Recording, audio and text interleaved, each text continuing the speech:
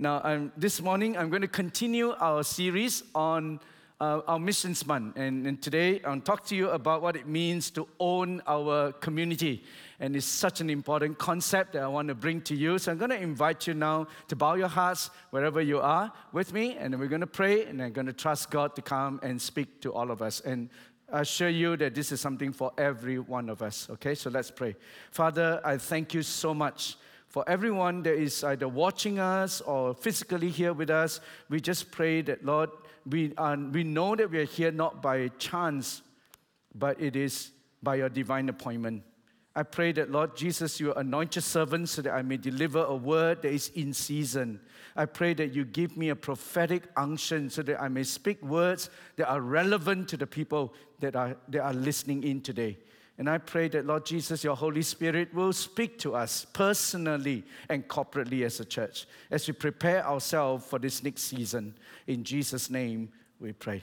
Amen. Amen. I'm going to begin this morning by telling you a story, my personal story. My story with regards to this subject begins at the end of 1995. It was a period in my ministry life when I was going through a time of stagnation. And at that point, I was serving in a Methodist church back in Singapore. The church I was serving in for about 4 years. By that time, it grew. We knocked down every wall that we can find in the building, and we just enlarged the gathering place as much as we can. And then I became complacent. I settled down. And it was then that I discovered a very important lesson in ministry, which goes like this. When you lose a sense of heavenly vision, you will naturally gravitate to the earth. When you lose a sense of heavenly vision, you will naturally gravitate to the earth. And so in my last year at that church, I lost passion, I lost vision, and I gravitated, to the earth and the things of this earth. And in that 1 year, I remember it was a time when Singapore was going through an economic upturn and everybody was doing well financially. And in that 1 year, I was doing well too financially. And I upgraded everything that I have. My condo, my car, my computer, my credit cards, my country club. All the C's in my life were upgraded. I always tell people the only C I didn't upgrade in that season was my wife, Cecilia. Apart from that, I upgraded everything. And financially, I was prospering, but spiritually, I was dying inside. But I discovered that actually you can get away with it for a while. All I needed to do was to make sure that I preached a homiletically correct 3-point sermon, and I punctuate it at strategic points with humor, with a poignant illustration here and there, and then no one would notice. They would think it's a great message, but no one would notice what is going on inside of me. And every Sunday at the end of the message, I will stand at the entrance like I always do, and I'll shake the people's hand as they move out, and then they'll all say to me, "Good message, Pastor. Good word, Pastor." And they will tell me things like this. And I tell you, I went through that for a little while, got away with it. Only God and the spiritually discerning people in the congregation could begin to pick up that something was wrong. Everything still sounds the same. The messages are still coming, the word is still interesting, but they knew something was dead inside. And by the end of that year, I was a lean, mean machine, but I knew that I needed a fresh breakthrough. And by the end of that year, I was driven back to the altar of God, crying out to God, for a fresh touch. And I knew that if something don't change, my ministry will die. And that was when the call came for me to actually plant a new church. The Lord spoke to me, and this was going to be a community-reaching church. And God was speaking to me about reaching our community. And Peter Wagner at that time wrote a book, and in this book, he's made this statement. He said, revival will happen when the walls between the church and the community are torn down. Revival will happen when the wall between the church and the community is torn down. And I think this can only happen when we switch our paradigm from a come to our church model to a go to the community model. something has to change. So instead of waiting for the community to walk into our church, we must intentionally go into our community. Just like God did not wait for man to come to him, but he first reached out to man. We love only because he first loved us. Isn't that right? And one major change was a paradigm shift that I took towards this whole concept of making what we call a territorial commitment. And I'd like you to listen to my heart this morning as I share with you this concept of territorial commitment. So you may ask, what is territorial commitment? I'll give you a working definition. Here's how I see territorial commitment. A territorial commitment is when a church begins to take personal responsibility for the spiritual well-being of a land or a community and its inhabitants. Can I say it one more time for you? A territorial commitment is when a church begins to take personal responsibility for the spiritual well-being of a land or community and its inhabitants. And I think I want to unpack scripturally how I come to this concept. Now, being such a diverse congregation with different age group and different nationalities among us, one of the first things we need to do practically is to define who is our community. Where is our territorial commitment? Now, I'd like to suggest some for you, just for our thinking, right? For university students among us, the Vibe ministry among us, I think your territorial commitment could be the universities that God has planted you in. All of us are in different seasons of life, and God planted us in different places, in different seasons of life, right? And for university students, their territorial commitment could be the universities that they are in. Now, for the high schoolers, it could be the high school that they belong to. For the families, it could be the neighborhood that God has planted you in, right? God has chosen to put you in that neighborhood. And you could take a territorial commitment of that area and begin to say, I take personal responsibility for the spiritual well-being of the people living around me. For those who spend most of their time in the workplaces, I think the workplace, the marketplace can become our territory. For all of us who belong to FCC, you consider this church your home church, then our territory corporately must be where the Lord has planted us. And this is the Willerton area, the Canning Vale area. And for our Connect groups, it could be the street that your Connect group is meeting, right? And your territorial commitment is tied up to the season of life that you are in and the place where God has chosen to plant you. Does that make sense? And let me now unpack that biblically. And where did I come up with this concept? First, let us kind of try and understand the concept biblically. When you study the Old Testament, I found that there is a covenantal connection between three things: God, people, and land. There seems to be a covenantal connection between God, people, and land. You see, when God's people is faithful towards God, God will bless the land. Okay, and when the land is blessed, the people are blessed. See, but when God's people sin against God, then the land comes under a curse. Rain is withheld and things like that. Okay, and then the whole thing just turns topsy-turvy. Okay, and there's a connection between God, people, and land. There's this trigonometry of God, people, and land. God is concerned about land and territory. He frequently sees people in terms of territory. Where do they come from? Where are they going? Okay, let me give you some examples. 2 Chronicles chapter 7, verse 14. We all know this verse very well. If my people, there's a people element, who are called by my name, that's God, will humble themselves, seek my face, turn from their wicked ways, then will I hear from heaven, forgive their sin, and heal their land. See the connection between God, people, and land.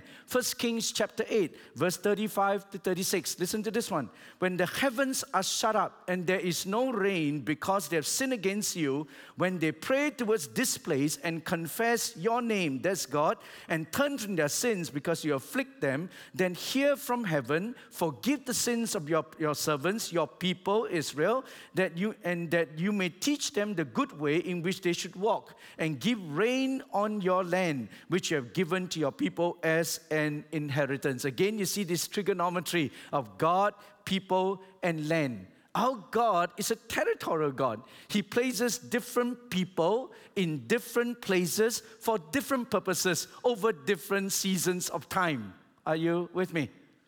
See, and God sees all this now. And this is where I want to outline three concepts for you that I saw biblically. The first is this. There's a concept of appointment. Everybody say appointment. There's a concept of appointment. In Acts chapter 17, verse 26, listen to what Paul wrote here. The writer of Acts wrote here. In Acts chapter 17, verse 26, from one man he made every nation of men that they should inhabit the whole earth, and he determined the time set for them and the exact places where they should live. How many of you know that God already has your time set for you? Your time is in God's hand. Nothing you and I can do can add another day to your life.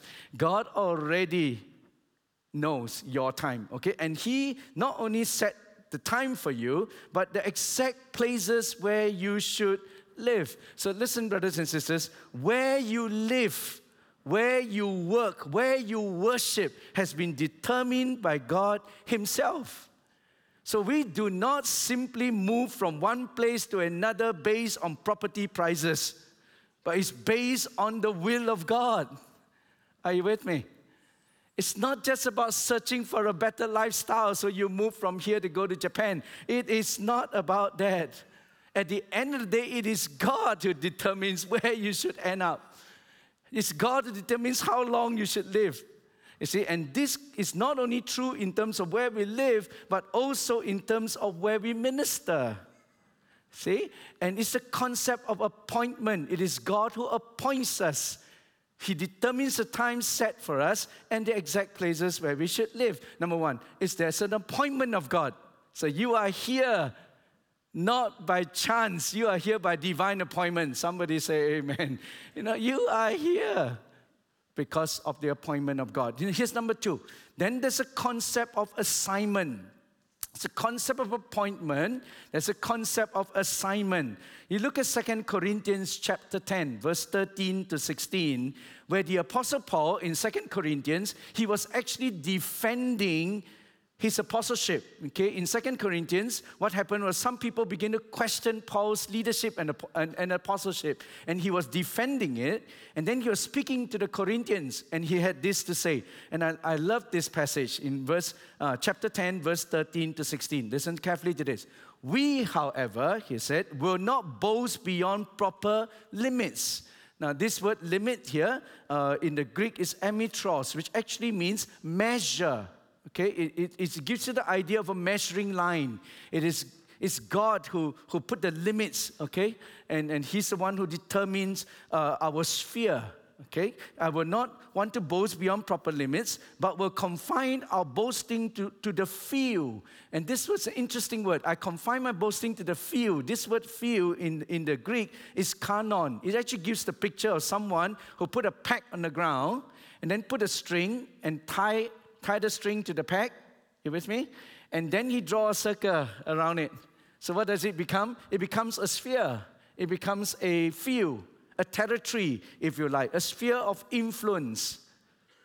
Okay, it is God who gives you and I our sphere of influence. And God has assigned to us a field, a sphere of influence that reaches even to you. So Paul is telling the church in Corinth that God is the one who gives me my sphere of influence. God is the one who draws the lines of my ministry. And my ministry includes you. You are part of that field that I work in. And he goes on to say, we are not going too far in our boasting, as would be the case if we had not come to you. For we did get as far as you with the gospel of Christ. Neither do we go beyond our limits by boasting of work done by others. But our hope is that as your faith continues to grow, our area of activity among you will greatly expand, so that we can preach the gospel in the regions beyond you. For we do not want to boast about works already done in another man's territory, but let him who boasts, boast in the Lord. What a beautiful picture. What is Paul saying? He's saying that God has given me a territory, a sphere. Okay? And within this sphere, I must work. And if I finish this work here, then I want to be able to go beyond.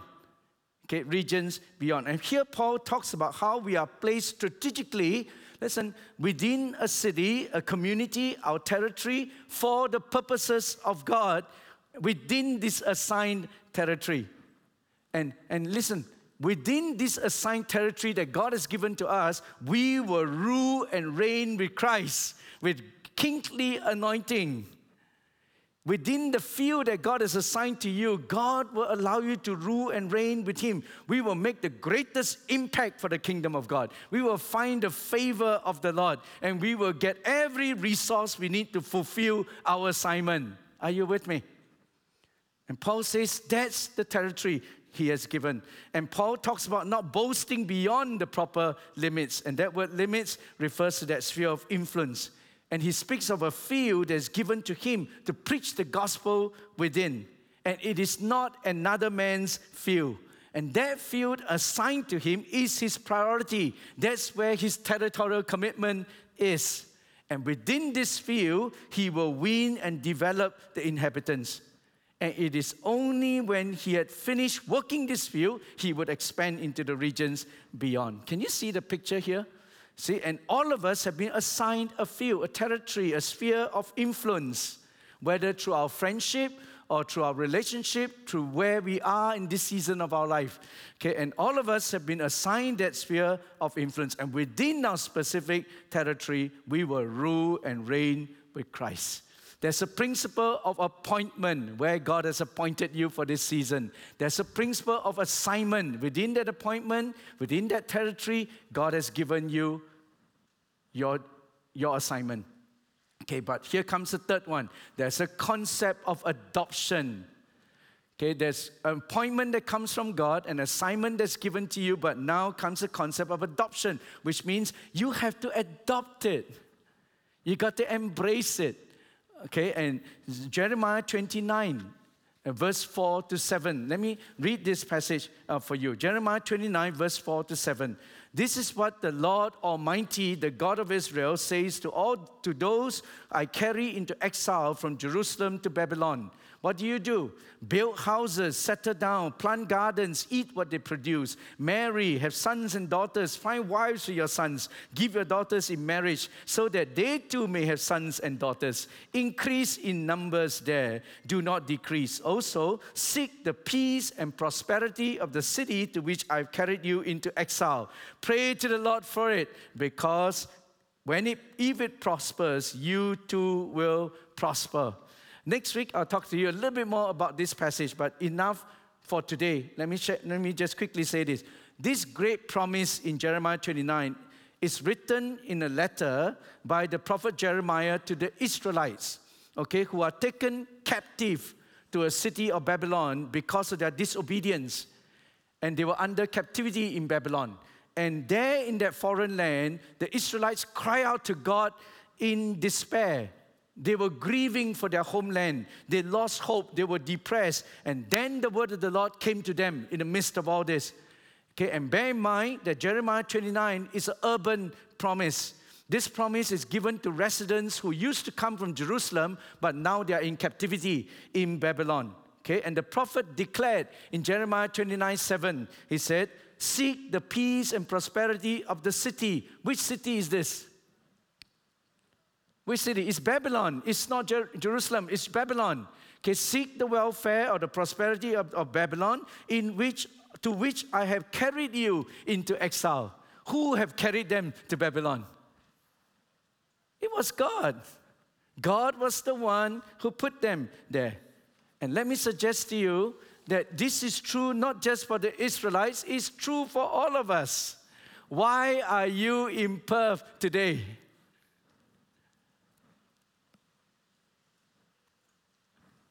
Hello. Why are you in Perth today? You are in this city because God has called you here.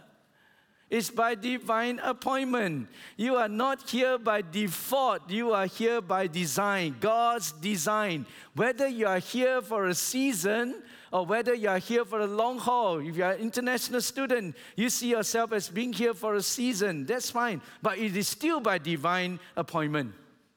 Some of us here may feel that I'm just here for a little while, so why should I care for this city? Or why should I bother, with the people of this land when I'm only here for a while? I'll tell you why. Simply because when you do so, you will be blessed too. Because when the city that you are in right now prosper, you will prosper also. As Jeremiah 29:7 says, seek the peace and prosperity of the city to which I carried you into exile. Pray to the Lord for it, because if it prospers, you too will prosper. And the prophet also said in Jeremiah 12, verse 11, listen to this.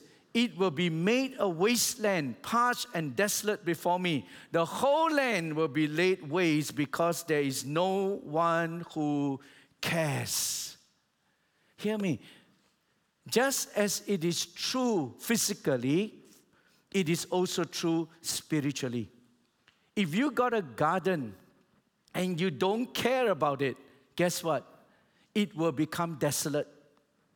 In the same way, if we do not care for the city that God has planted us in, and the local church in that city do not rise up and take territorial responsibility for the city, that city will be spiritually wasted. It will become desolate. And unless and until the church rises in the community and take the responsibility to heart, adopt it as its own, take responsibility for its spiritual well-being, it can become desolate also. Are you with me? So Kinetic, if you don't take responsibility for the spiritual well-being of your high school, it can become desolate. And UWA students, if you don't take spiritual responsibility for the well-being of that university, it will become a desolate land. It's the same everywhere. But once we recognize that God has put us there for a purpose, then we find everything we need to finish the task, be it favor, finance, manpower, facility, anointing, whatever we need. And when every local church rises to take their community, the whole city can be taken. God has planted local churches everywhere. And once we make the territorial commitment to our community, we release a spiritual dynamic, I think, that will strike fear in the hearts of the enemy and bring about new breakthroughs of harvest in our community. Are you with me? I think that if we capture this, something can happen in the spiritual realm. When we take responsibility for the spiritual well-being of wherever God has planted us in, the land will not be desolate, but it will begin to come to health. Now, what does it entail? Okay, here's where I take the concept and put it into practical terms for you. Making a territorial commitment, please understand me, brothers and sisters, it's more than just making a declaration. It's more than just stand up here and say, okay, we declare that we will take responsibility for our university, for our high school. It's more than a declaration. It comes with commitment and action. So what are some of these actions? I want to outline 4 specific actions for you very quickly. And the first is this. What it means is this. When we make a territorial commitment to wherever you sense God is making your territory, then number 1, you are saying basically, we will pastor that community. Number 1, we pastor that community. And here I use the term pastor not as a position, but as a function. It's shepherding, pastoring a community. When our church begins to know our community, own our community, a paradigm shift will take place. The wall between the church and the community will come down, and our community then becomes our flock. It's like what John Wesley, the great founder of the Methodist Church, used to say, the world is my parish, and not the other way around. The parish is my world. This parish that I have here cannot be my world. The world is our parish.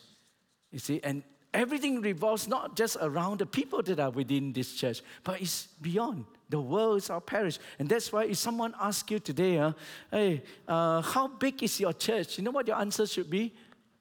If you really make a territorial commitment, your answer should be 50,000 strong. How big is your church? 50,000 strong. You know why? Because that's the population of Willerton and Canningville. And if you really pastor the community, then that's how big your church is. Only 1,500 is found in our flock every Sunday. The rest are still lost out there.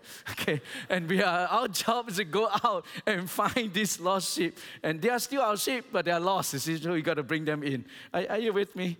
So you measure the growth of the church not by the number of people that are seated in our pews, but it's measured by the number of new believers from our adopted communities, be it our universities, our high schools, wherever it is. This is what it means to make a territorial commitment and take territorial responsibility for the community that God has placed us in. Number one, it means we will pastor that community. Here's number two. This is a big word, but never mind. Police the community. Okay, wow, some of you already got worries because, that. What do you mean by police the community? Basically, I'm not asking you to become policemen. What I'm saying to you is this. When we make a territorial commitment, we are deputized by the Holy Spirit to be a spiritual policeman, to enforce God's will on earth as it is in heaven for your community. Remember last week we talked about the keys of David. The delegated authority that we have from the Lord. For what?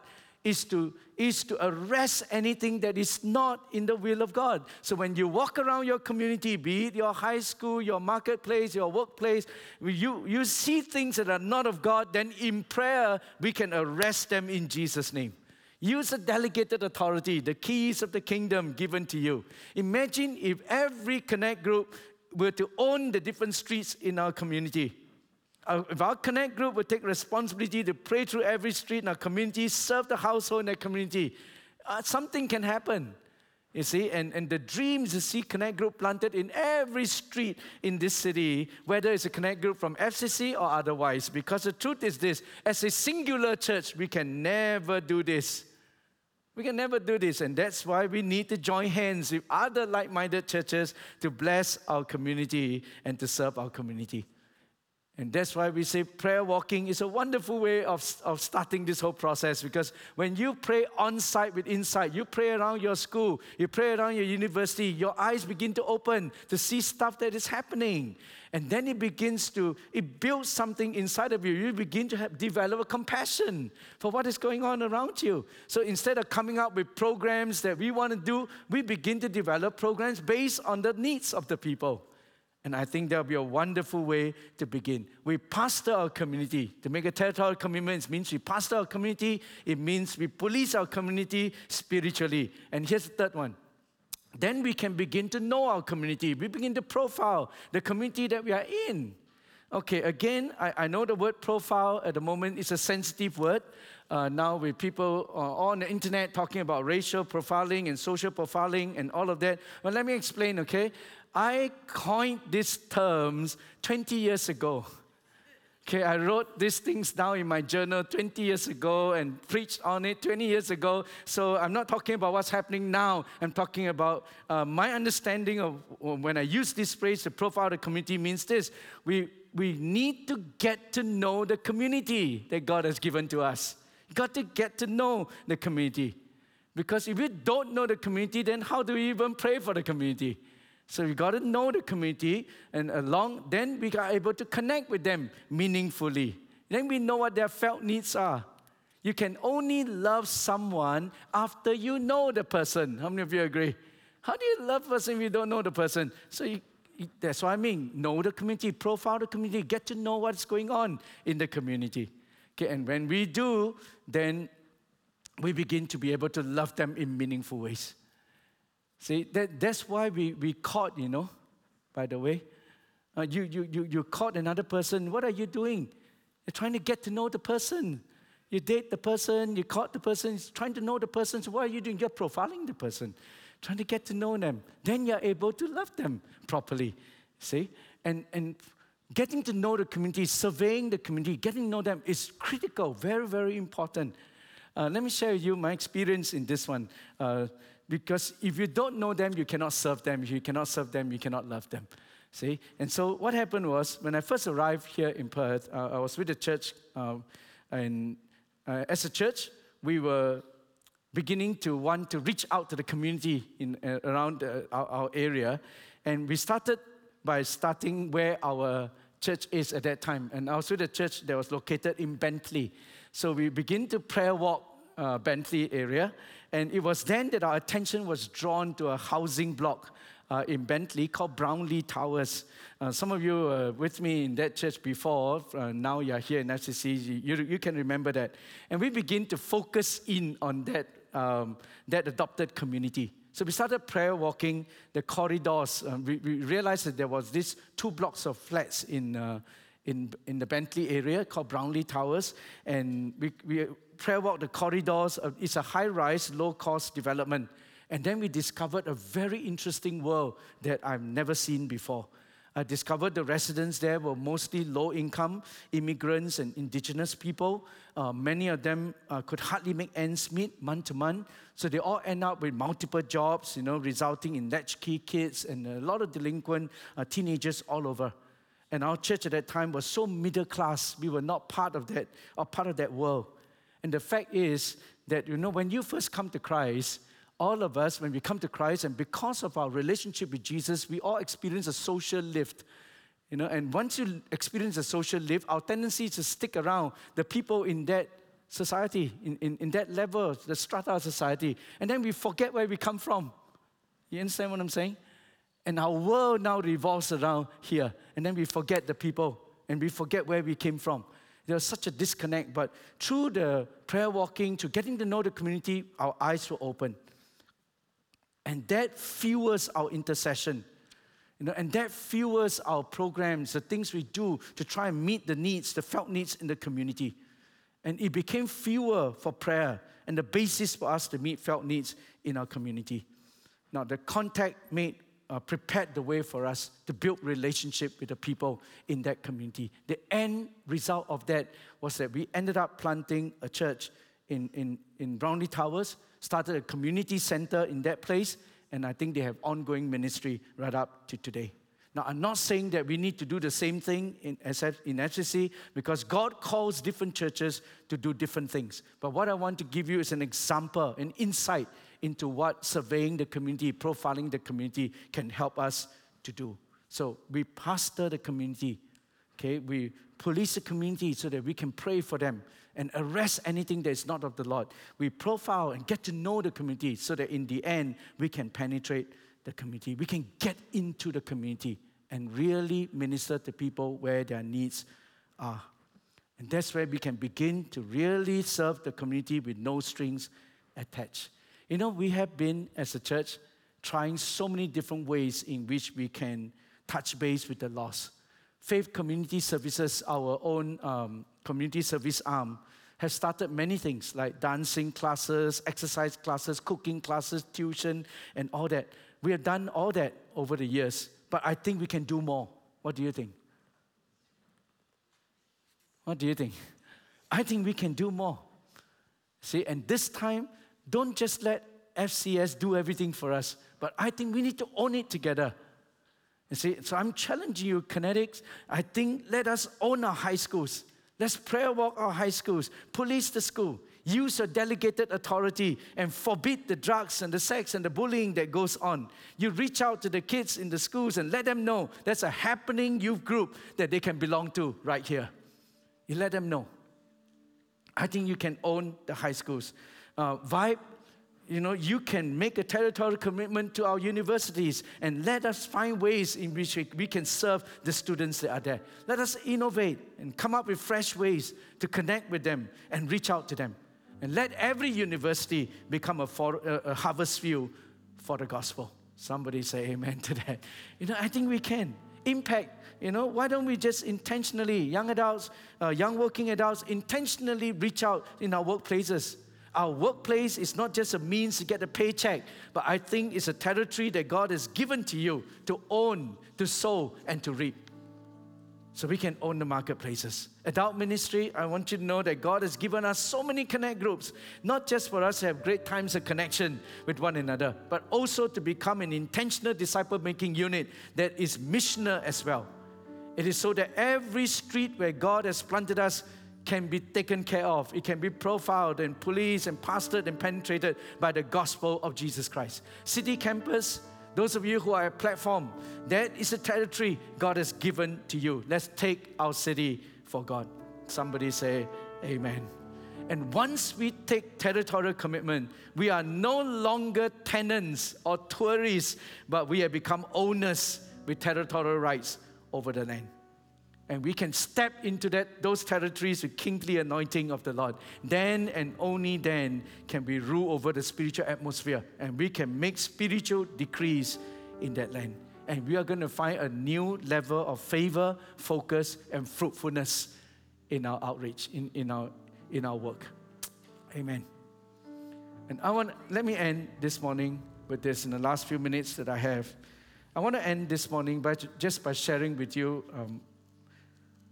my own journey when it comes to making a territorial commitment to this city that God has taken us and my family into over the last 20 years. I'll tell you how it was like at the beginning.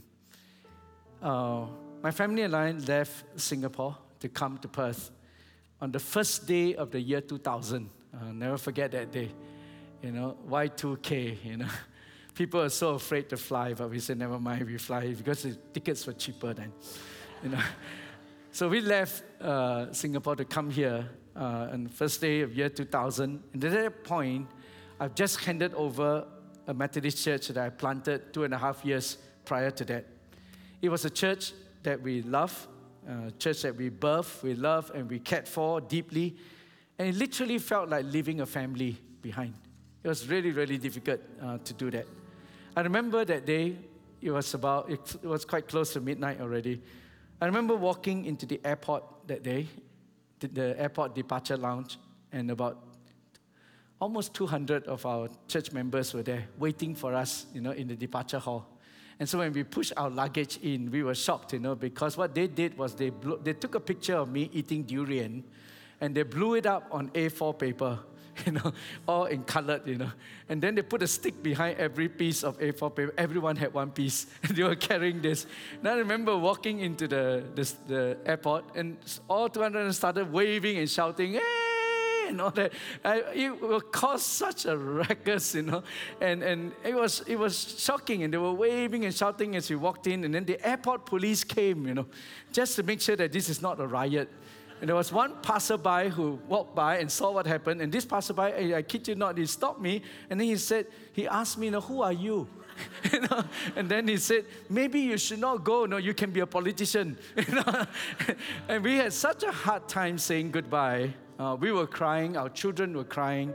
The members were crying. We were all hugging, crying until it was really time to go. And when we got into the plane, I knew in my heart that I needed to do something to bring a close to this chapter in my life. Or else, I think we will never be able to settle into Perth. Because the soul tie that I had back to the Singapore and back to the church then was too strong.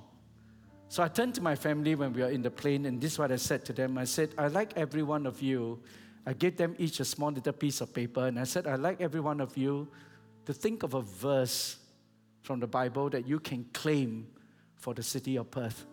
And I want you to write it there. My kids were all very young then. I think my son was only about 9 or 10 years old, and the rest were like 8 years old. One was, I think, 10. They always refer to the wife when it comes to such things. It was 10 years old, an 8-year-old, and then a 4-year-old. So they're all very young, but they all took a piece of paper and they were writing whatever they can think of, a verse that we can claim. And so when we landed in Perth, it was already past midnight and all that. When we arrived, then we discovered the church here actually forgot that we were arriving that day because they got their dates mixed up, And so when we walked out of the airport, there was nobody there to receive us. My friend who was supposed to come and fetch us, he was also late, So when we walked out, there was nobody there. So you can imagine the contrast. When we left, there were 200 people waving, shouting, screaming. And then when we arrived, nobody was there. From hero to zero. You understand? It was exactly like that. But I think that God actually used this situation to remind us it does not matter where you came from or what you did. in the past. When you arrive in this new land, you start all over again. You put behind and you start all over again. But that also gave us an opportunity as a family to step out of the airport, find our first piece of Aussie soil, which happened to be the car park, the airport car park.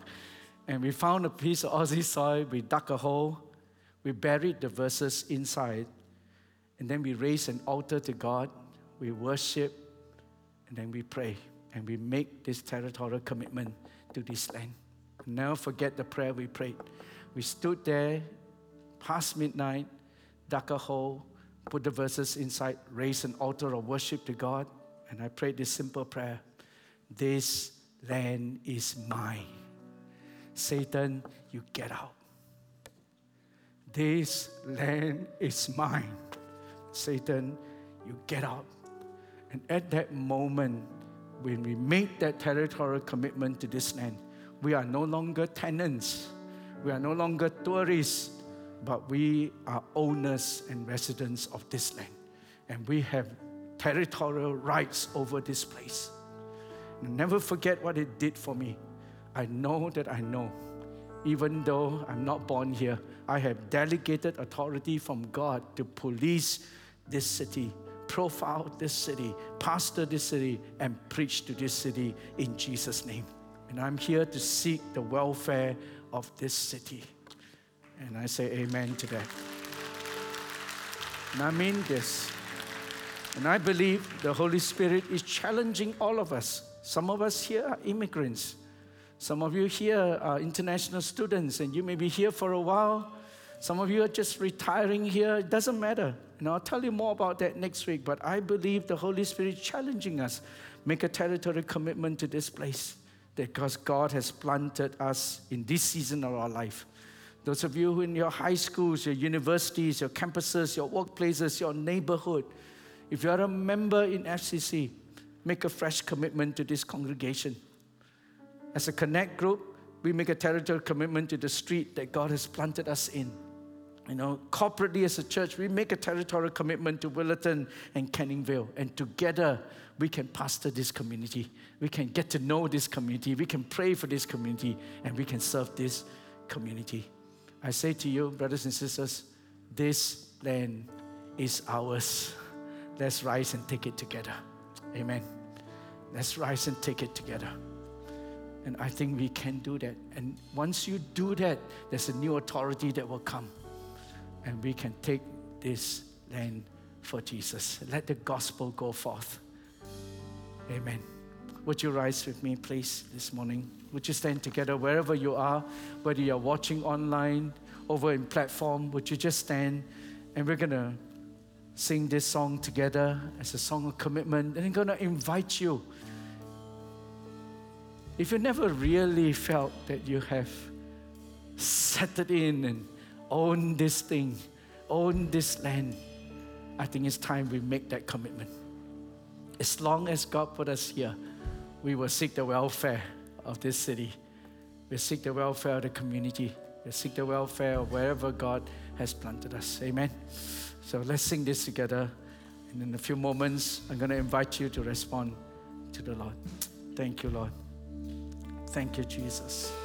Lord, I offer my life to you. Yes, Lord. Everything I've been through, use it for your glory.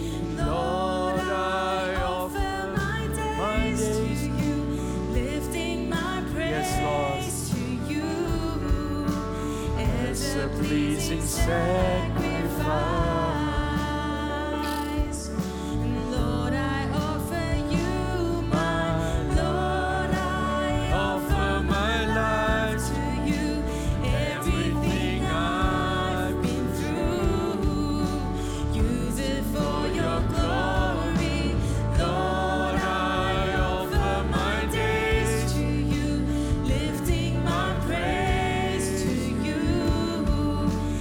As a pleasing sacrifice.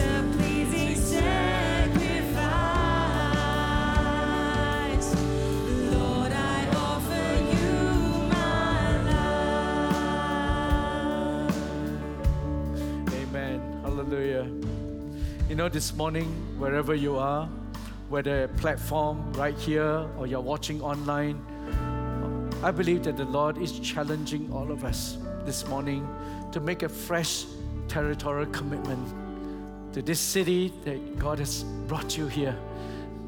And if you are here, whether as a student, whether as a long-term resident, as long as God put you here, we can seek the welfare of the city that God has put us in. And when this city prosper, so will we. You know, if someone takes spiritual responsibility for the spiritual well-being of this land will not be desolate, but it will begin to flourish. And wherever God has planted us, if we were to make a commitment to it and say, God, help me to pastor this place. You know, whether it's my workplace, whether it's my campus, whether it's my school, whether it's my neighborhood, you say, God, help me to pastor this place. Help me to know this place, pray for this place, and help me to really serve these people. And then let the gospel go forth. The land will begin to flourish.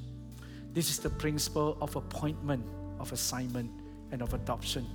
And this morning, my challenge to you is that we will not only understand our appointment and our assignment, but we will adopt it. And you say, God, yes, use me. Use me to be a pastor over these people, to get to know these people, pray for them, and begin to share the gospel with them.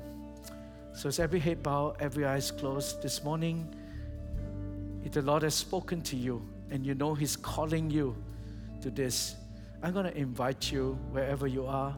Would you just lift both hands to God as a sign of surrender, so that allow me to pray for you? Okay, that's right.